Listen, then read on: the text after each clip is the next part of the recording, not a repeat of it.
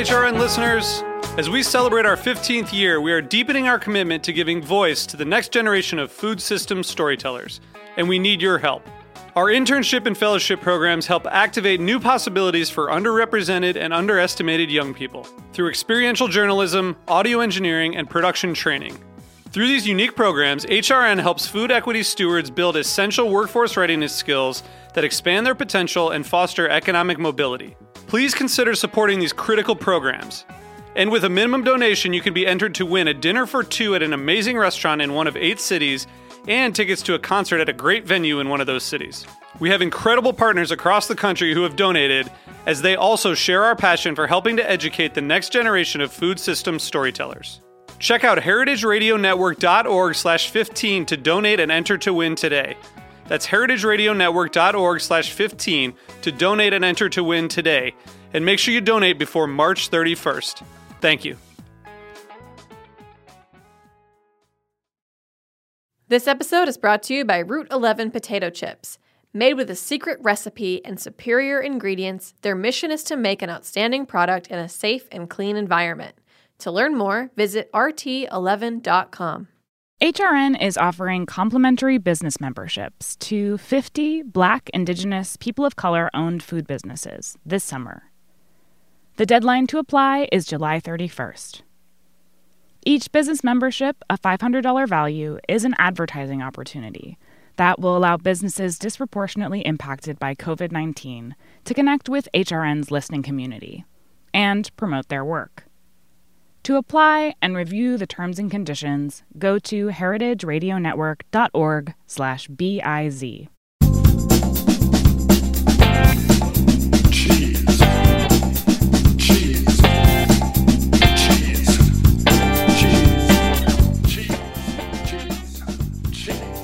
Welcome to Stephanie Skinner, one of the founders of Cultured Cheese Magazine and Victory Cheese, and to Molly Brown, Education Manager for Dairy Farmers of Wisconsin. Hello, guys. How are you? I'm good. Thanks for having us. Hello. Molly, how Good. are you? I'm well. Yes, thank you. Okay, so we will be discussing Victory Cheese, a group that has come together recently to try to protect American cheesemakers from the pandemic. It includes cheesemakers, mongers, cheese stores, distributors, restaurants, chefs, and cheese guilds. So, hello, Molly and Stephanie. Glad you could join me today. And the first question is, how did Victory Cheese start? Do you want to answer Stephanie first? Sure. We some months ago, right when COVID started devastating the cheese world, we all saw there were posts about what was happening to cheesemakers not being able to move their cheese, etc. And actually, there was an interesting post from Carlos Yescas, who is at Old Ways, who's actually one of the founding members as well. About the devastation in the soft cheese world over in Europe.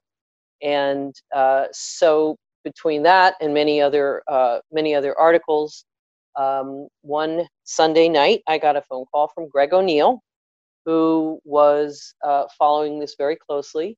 And we talked about what we might be able to do together. And what we decided was there was obviously there were a lot of interested parties. So we essentially went on the hunt for people like Molly, who is a founding member as well, who could volunteer to think about what we might all do together. And that's essentially what the initial stages were. We were lucky enough to get some very interesting people involved in the beginning, including ACS. And the new executive director, Karen Lundquist at ACS, and Janet Fletcher. And I reached out and got some funding, which we've been using for various small things, from Vermont Creamery and Belgioioso, and most recently from WB Cheese, as well as some individual donations. So we're essentially a volunteer organization. Everything that we spend money on is marketing the Victory Cheese boxes and Victory Cheese, etc. Mm-hmm. Mm-hmm. Molly, what was your experience?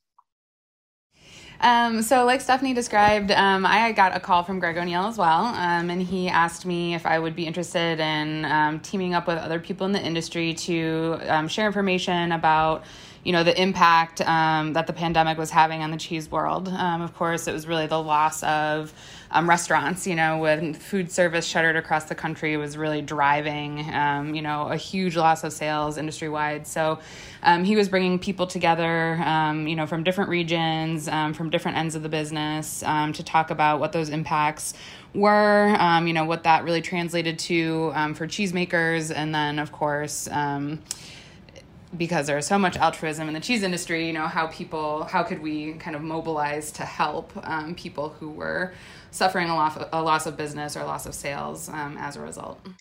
So now I heard that there were 35 founding members. Yeah, there were essentially, this is Stephanie again. Yes. I counted them up. These included individuals who some of whom were just purely, volunteered doing particular projects, like FM Munoz, who built our website, and Will Furtman at Monger, who provided some initial, secured the URL and did all those kinds of things. And then there were people who were cheesemakers, like Mateo Kaler, who of course, is the force of nature in his own right, who drove lots of the conversation. And then Michael Koch from Firefly Farms, and then lots of people like let's see, I'm trying to think of Marty from the Vermont Cheese Guild, and Beth Falk, retailers, and then we roped in people like Brian Scott and Sean Hockert, and the list goes on and on. So people have sort of come in and gone out at various times, and I can say the first month and a half or so were very long Zoom calls with all these people, Monday afternoons, and where we just kicked around what's the scope of the problem. As Molly just mentioned, it did kick off with loss of retail. I mean, a loss of food service, but it moved to retail. Yeah. So what were the immediate goals at first in those long Zoom meetings as you tried to figure it out? That is such a good question. I'm not sure that we really had clear goals at that point, other than, the world was so crazy in that moment. Watching the entire pandemic unfold and everybody trying to keep pace with all the many changes and emotional impacts, and, sort of all the anxiety and everything that went in with that. I know I can only really speak for me personally, but, for me, the Victory Cheese Calls became this really important, cornerstone of my life at that moment, where I was like, okay, I feel like everything is messed up right now. And this is something that I can do, every week, where I can check in with people in my industry and help, understand how things are unfolding and start to figure out a way to help. So, the process that Stephanie described was so cool to me because it was very organic. I think, it was maybe 15 or 20 people on the very first call. And then from there, it was we should include this person. Oh, we should, what about this person? I bet they would have a really interesting perspective, or, something to lend the conversation. And so from there, the group kind of grew. And like Stephanie mentioned, people, came in and came out depending on their availability, but it was this really cool, organic, grassroots, effort that sort of unfolded, which was really cool to see that come from our industry. Yeah, I agree. That it's been percolating just, right outside my consciousness. The Victory boxes just all of a sudden took over. Yeah. Yeah. I would say that just to echo a little bit what Molly said, and then also talk a little bit how we got to the next step, is that one of the things that I adore about this industry is how basically everybody works together, and even competitors, and always have. Yeah. And so I had sort of I always have this little ulterior idea that we can show other industries how to behave. And one of the things that came out of those initial meetings was a bit of a sort of a creative burst too. I thought we had wonderful design from Rhizome Marketing and Janet Fletcher. There was a big debate about it, but Janet Fletcher came up with a tagline, which we all again coalesced around, which is "Choose it or lose it." Yes, I love that. Yeah. So that means choose American cheese or lose it. Or just choose to get, go to the store or buy it online or buy, however, so that you can actually support these people. And it moves down. And we also talked a lot about the fact that, there is, I think, a perception sometimes that artisan cheesemakers are all very wealthy and that they live in some kind of ivory tower world, and which is far from the truth. So far from the truth, and the reality is that many of them are farmers, and many of them spend their first hours every morning looking at the back end of an animal. I mean, there's nothing really, really, fancy. So I feel that. Yes, so we wanted to, so it really does span, and if you really want to support rural America, this is one of the ways you can do it, because there may be cheesemakers in cities, but they're getting their milk from someplace else. I mean, there are no cows in Brooklyn, as far as I know. So. There's probably one. There probably is. You're probably right. And there is Crown Finish. Yes, and Crown Finish is fabulous. Exactly. So we do have some cheese coming out of the place. Absolutely, but again, the point about cheese is that it starts with with animals and people who take care of the animals and the people who grow the grain and et cetera. And so it really does reach all the way back. It's a very upstream kind of thing just to look at cheese, because it hurt everything all the way down. And so that, again, I feel we're all part of that industry. Now I understand Jeremy Stevenson was instrumental. How was he involved? Yeah. Do you want to take that, Molly, or do you want me to continue blathering until everybody falls asleep? So Jeremy was part of the, sort of initial group of folks that were tuning into these calls on a weekly basis. So talking about what the impacts to, his business, Springbrook Farm, was, and, just really being, another, voice of a cheesemaker who was really boots on the ground and, experiencing, all of these things kind of firsthand. So he was really pivotal in those initial conversations. He also was a great kind of connector. He made sure that ACS was brought into the fold, and he made sure that, sort of different people were tagged along the way where he felt that they could best contribute. And so he also, I really respected that he seemed... Yes, I can almost see him. He's tall and he bends down a little and he talks to you. So I can almost see him doing it, helping people connect. Exactly. And he knew when to step out. He was I think I've contributed what I can here, and I'm going to make room for other voices. And I thought that was really beautifully executed on his part. Cool. As well. Cool. He seemed to really be able to read the room. And Andy Hatch. Now, he was hoping to sell 100 and quickly sold 250 cheese boxes. Yeah, something like that. So when we first came online with the boxes, so this is funny. So when this whole thing first started, the pandemic first started, and I was racking my brain and my, wrenching in my gut, how am I going to help, my friends sell cheese? And I was I'm going to start a neighborhood cheese CSA. I'm going to sell Wheels of Pleasant Ridge off my front porch to my neighbors and not even try to make a profit. I just want to help out my buddy Andy, and quickly realized that probably wasn't really in the cards for me. I kind of tried to take the idea a few other places, and say what do you think about this idea? You should start a CSA. And then if you did it, then other people would want to do it. And then the whole world would be doing it all of a sudden, and we'd sell all of this cheese. And I kind of, shared that idea in one of the first or second Victory Cheese calls. And I think there were so many ideas churning at that point. Everybody was like, yeah, that's a nice idea, but, there's a lot of other things to discuss still. And then a few weeks later, it kind of came back around where Jasper Hill and the Vermont contingent really like stepped up and said, we're going to do this idea of a Victory Cheese box.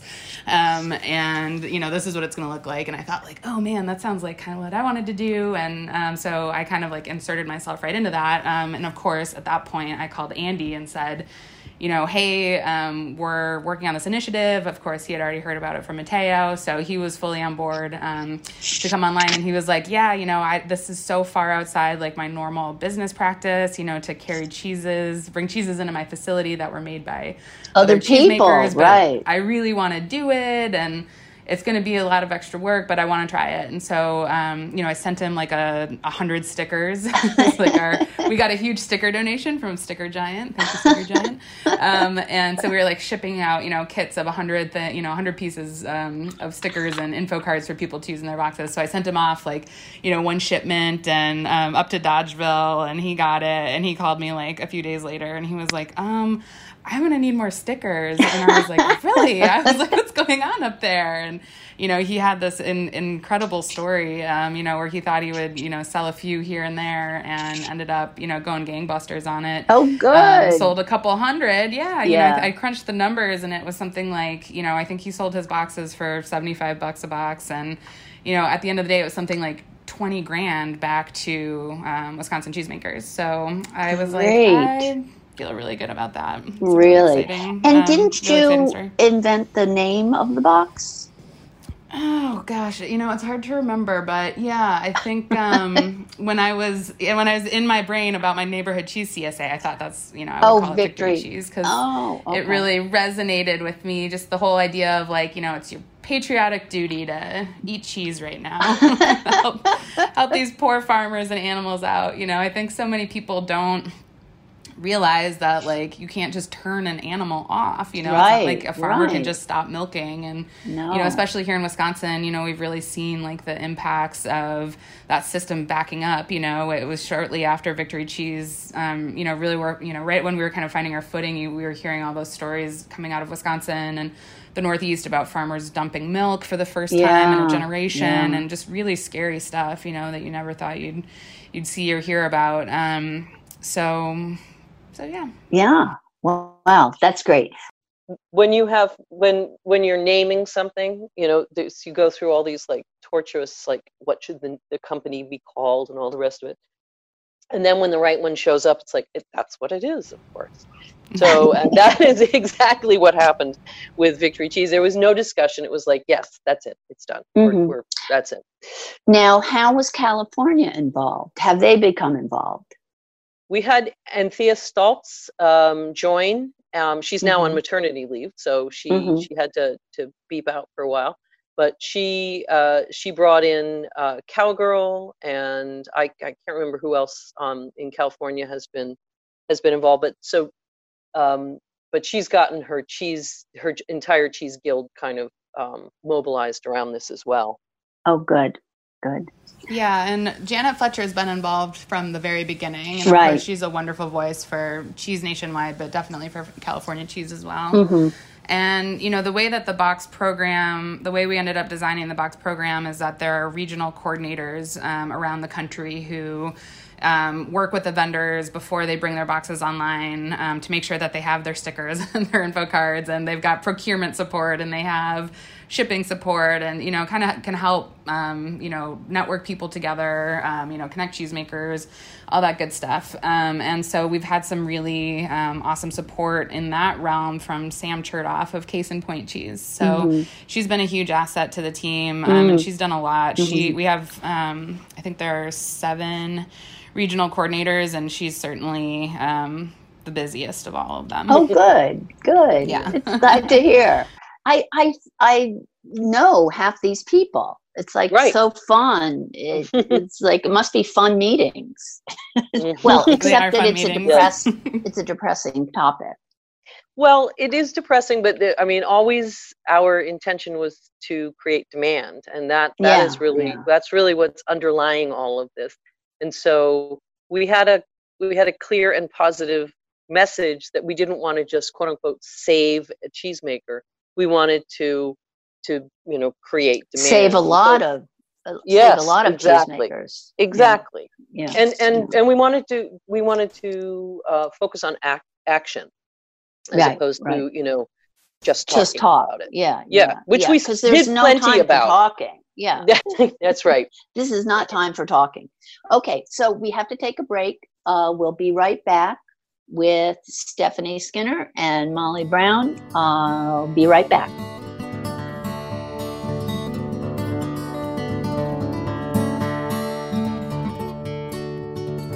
This episode is brought to you by Route 11 potato chips. From the moment Route 11 dropped their first batch of chips back in the early days of 1992, they understood their destiny as a high-quality producer. Instead of succumbing to the frenzy of mass production, they took advantage of their small size and made chipping a personal art form.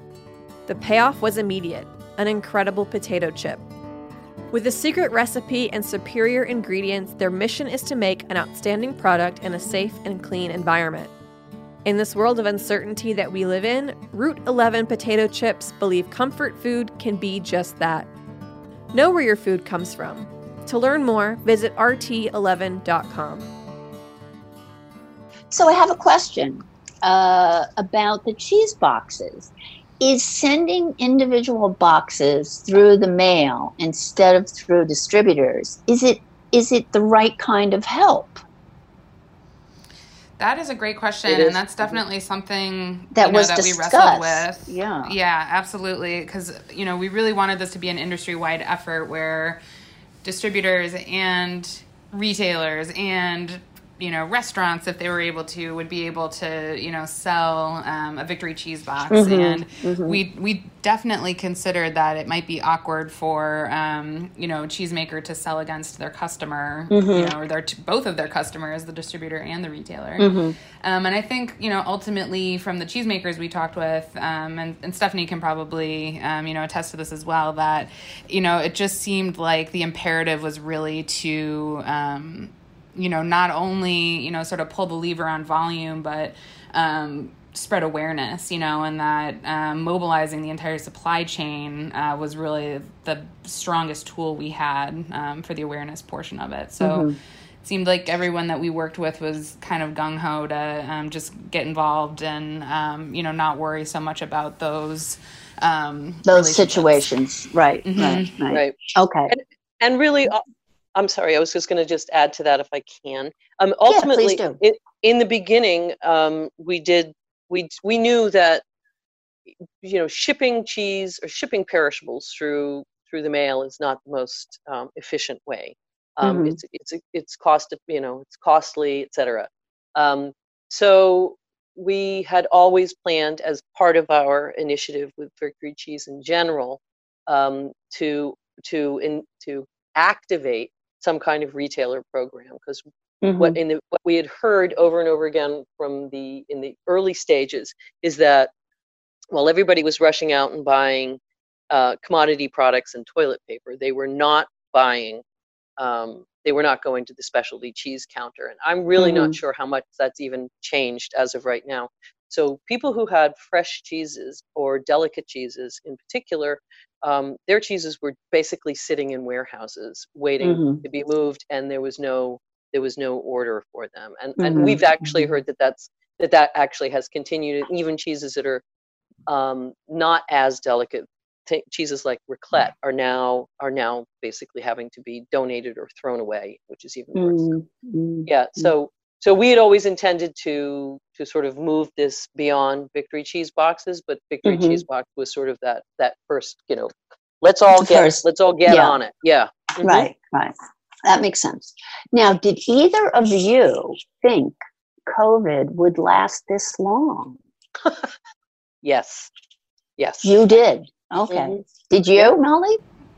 I think in my heart, yes. In my mind, I kept thinking we'll do this for a couple weeks and we'll be back to good. And I kind of remember when we were really starting to invest a lot of energy in the box effort and getting organized and building all the the programming and the website and the platforms. And I remember thinking are we showing up to this party too late? Like, is this even going to still be an issue by the time we really are ready to go full steam on this? And, unfortunately, yes, no, we're not late to the party. No, unfortunately, we're not.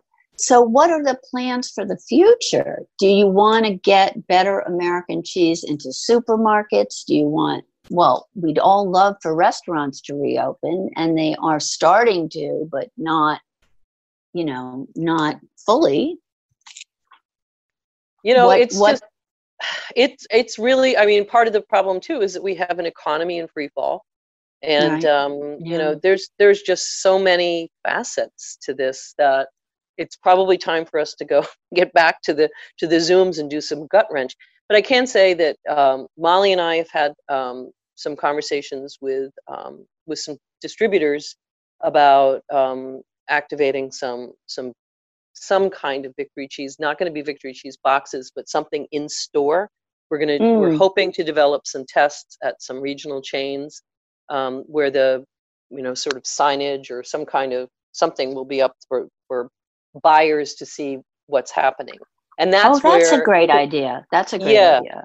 And I think this is why I feel so strongly about tying cheese to its farm roots, because I think that there's so many people just love the whole concept of baby cows and all the rest of it, and recognizing that that's all in jeopardy. I mean, there are people within our industry who we adore who've had to sell their herds because of this, because as we've all learned, when you dry off a herd, it's not like you can turn them back on again. It's a year down or more. So there's a lot, and that's very expensive for any kind of a cheesemaker to maintain a herd that's not being productive. So we're going to try to I would like to try to develop more of the awareness of the financial impact up and down the chain for the consumer, because I think that if people thought about what an industry that does just reach into the roots of Americana, that that really cheese hits all the right notes. Now, I have an opposite question. Do you think Victory cheese will outlast COVID? Yeah, that's a really interesting question. My hope is that we will be able to, at some point, hand this thing to someone like, sort of an association or something, like an ACS company, or whatever. Right. Not a company. I mean, this is volunteer. So our intention is not to make money on this. So our intention is to so we want this to be something that and when we've had such great support from ACS. So I feel as if this is, they would be a great place for this to go if this is something, but Victory cheese boxes, people are excited about Victory cheese boxes. Yes, they are. Yeah. Yep. Now, I did see Andrew Zimmerman and Rick Bayless on Zoom or whatever. And who else is in the future? Do you know? Do you have any? Marcus Samuelson. We're working on developing a box with him. Oh, great. And, Stephanie Izard. We're also working on developing a box with her. Now, where's she from? She's a very well-known chef. She's sort of a young, up-and-coming. Well, she's more than up-and-coming. She's in Chicago, and she's quite well-known at this point. And then we've also had we're working on figuring out how to do a box with Art Smith, who's Oprah's chef, and I can't remember who else. This is something that Greg has done a really good job in driving. He's in contact. So Alex Seidel, he's been talking to out of Denver, or Boulder, wherever, someplace in Colorado. So he's in Denver. He's in Denver. Okay. So we have some celebrity folks coming on, and I think that we'll just keep adding those as they sort of materialize. Okay, that's good. Yeah, I definitely think those folks really help us, gain momentum and keep momentum. And, produce fresh fodder for the internet and all that kind of stuff.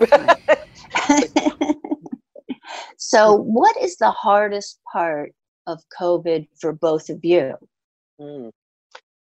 Well, I'm out in the middle of the woods, basically. So I don't know. So we're essentially naturally isolated. So we haven't had a ton of the isolation misery.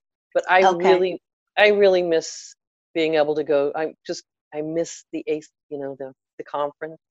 I miss being able to see everybody. I know.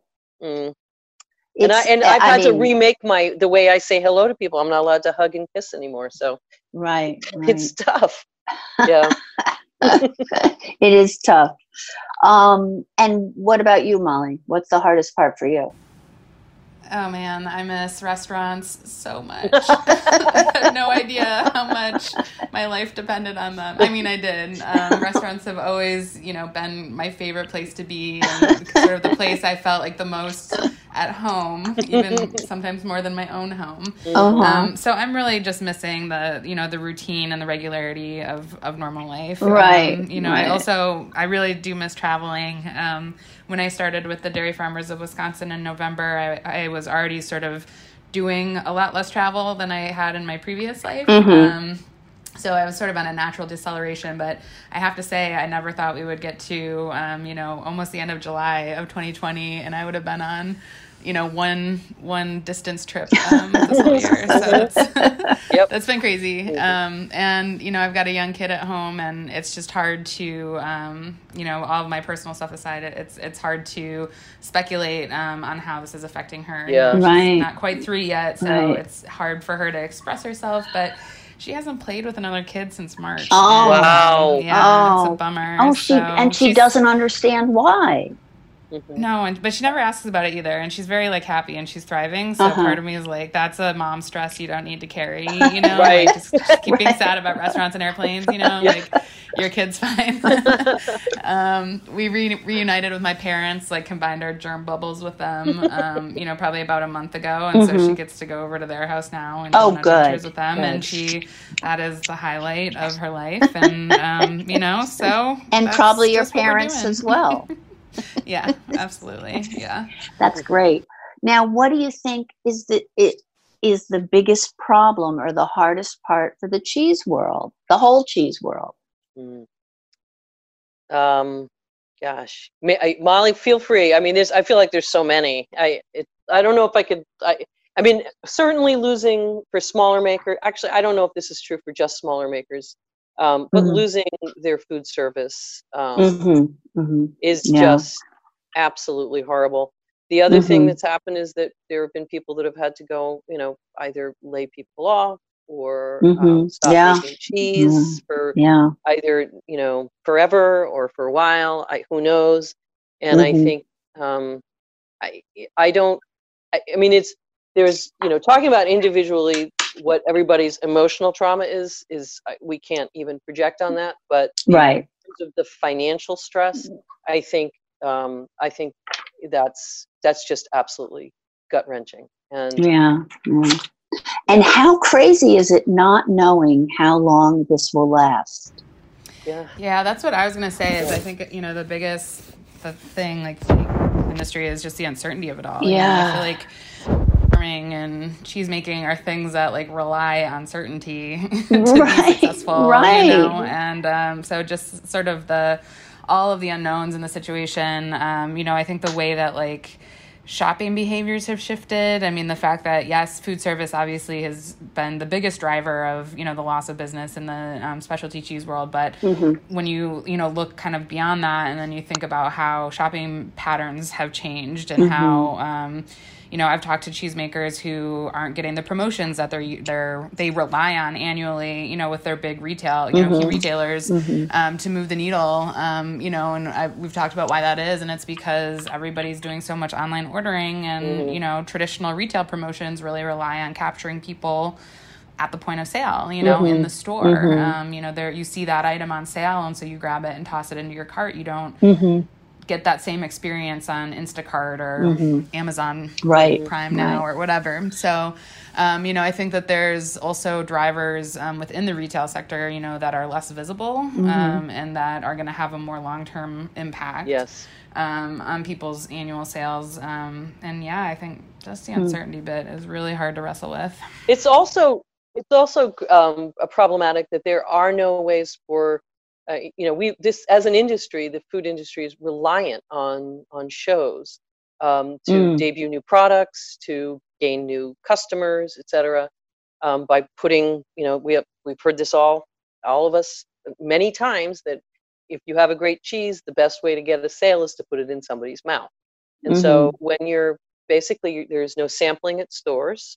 There's no, there's nobody's going to the fancy food show and showing their new cool stuff, or, their new packaging or whatever. So how do you get the word out? And that is an industry that I don't know when that one's going to come back, because not many people are going to jump in planes and come over to the United States to jam into the Javits, right? in hundreds, in the thousands, excuse me.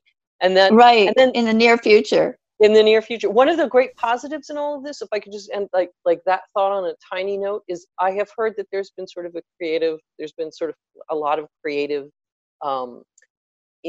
explosion with people who have tons of milk. What are they going to do with it? A lot of new cheeses have been created. So I don't know where those are yet, but I think that we might be seeing those when and if we do all come out of this, whatever it looks like. We may have some really cool stuff to explore.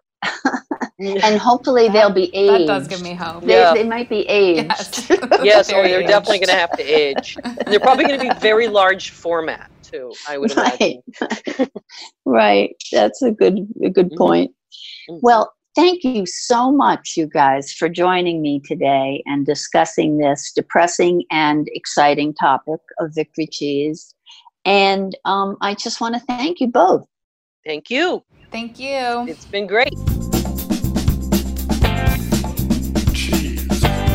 Cutting the Curd is powered by Simplecast. Thanks for listening to Heritage Radio Network, food radio supported by you. For our freshest content, subscribe to our newsletter. Enter your email at the bottom of our website, heritageradionetwork.org. Connect with us on Instagram and Twitter at @heritage_radio. You can also find us at facebook.com/Heritage Radio Network. Heritage Radio Network is a nonprofit organization driving conversations to make the world a better, fairer, more delicious place. And we couldn't do it without support from listeners like you. Want to be a part of the food world's most innovative community? Subscribe to the shows you like, tell your friends, and please join the HRN family by becoming a member. Just click on the beating heart at the top right of our homepage. Thanks for listening.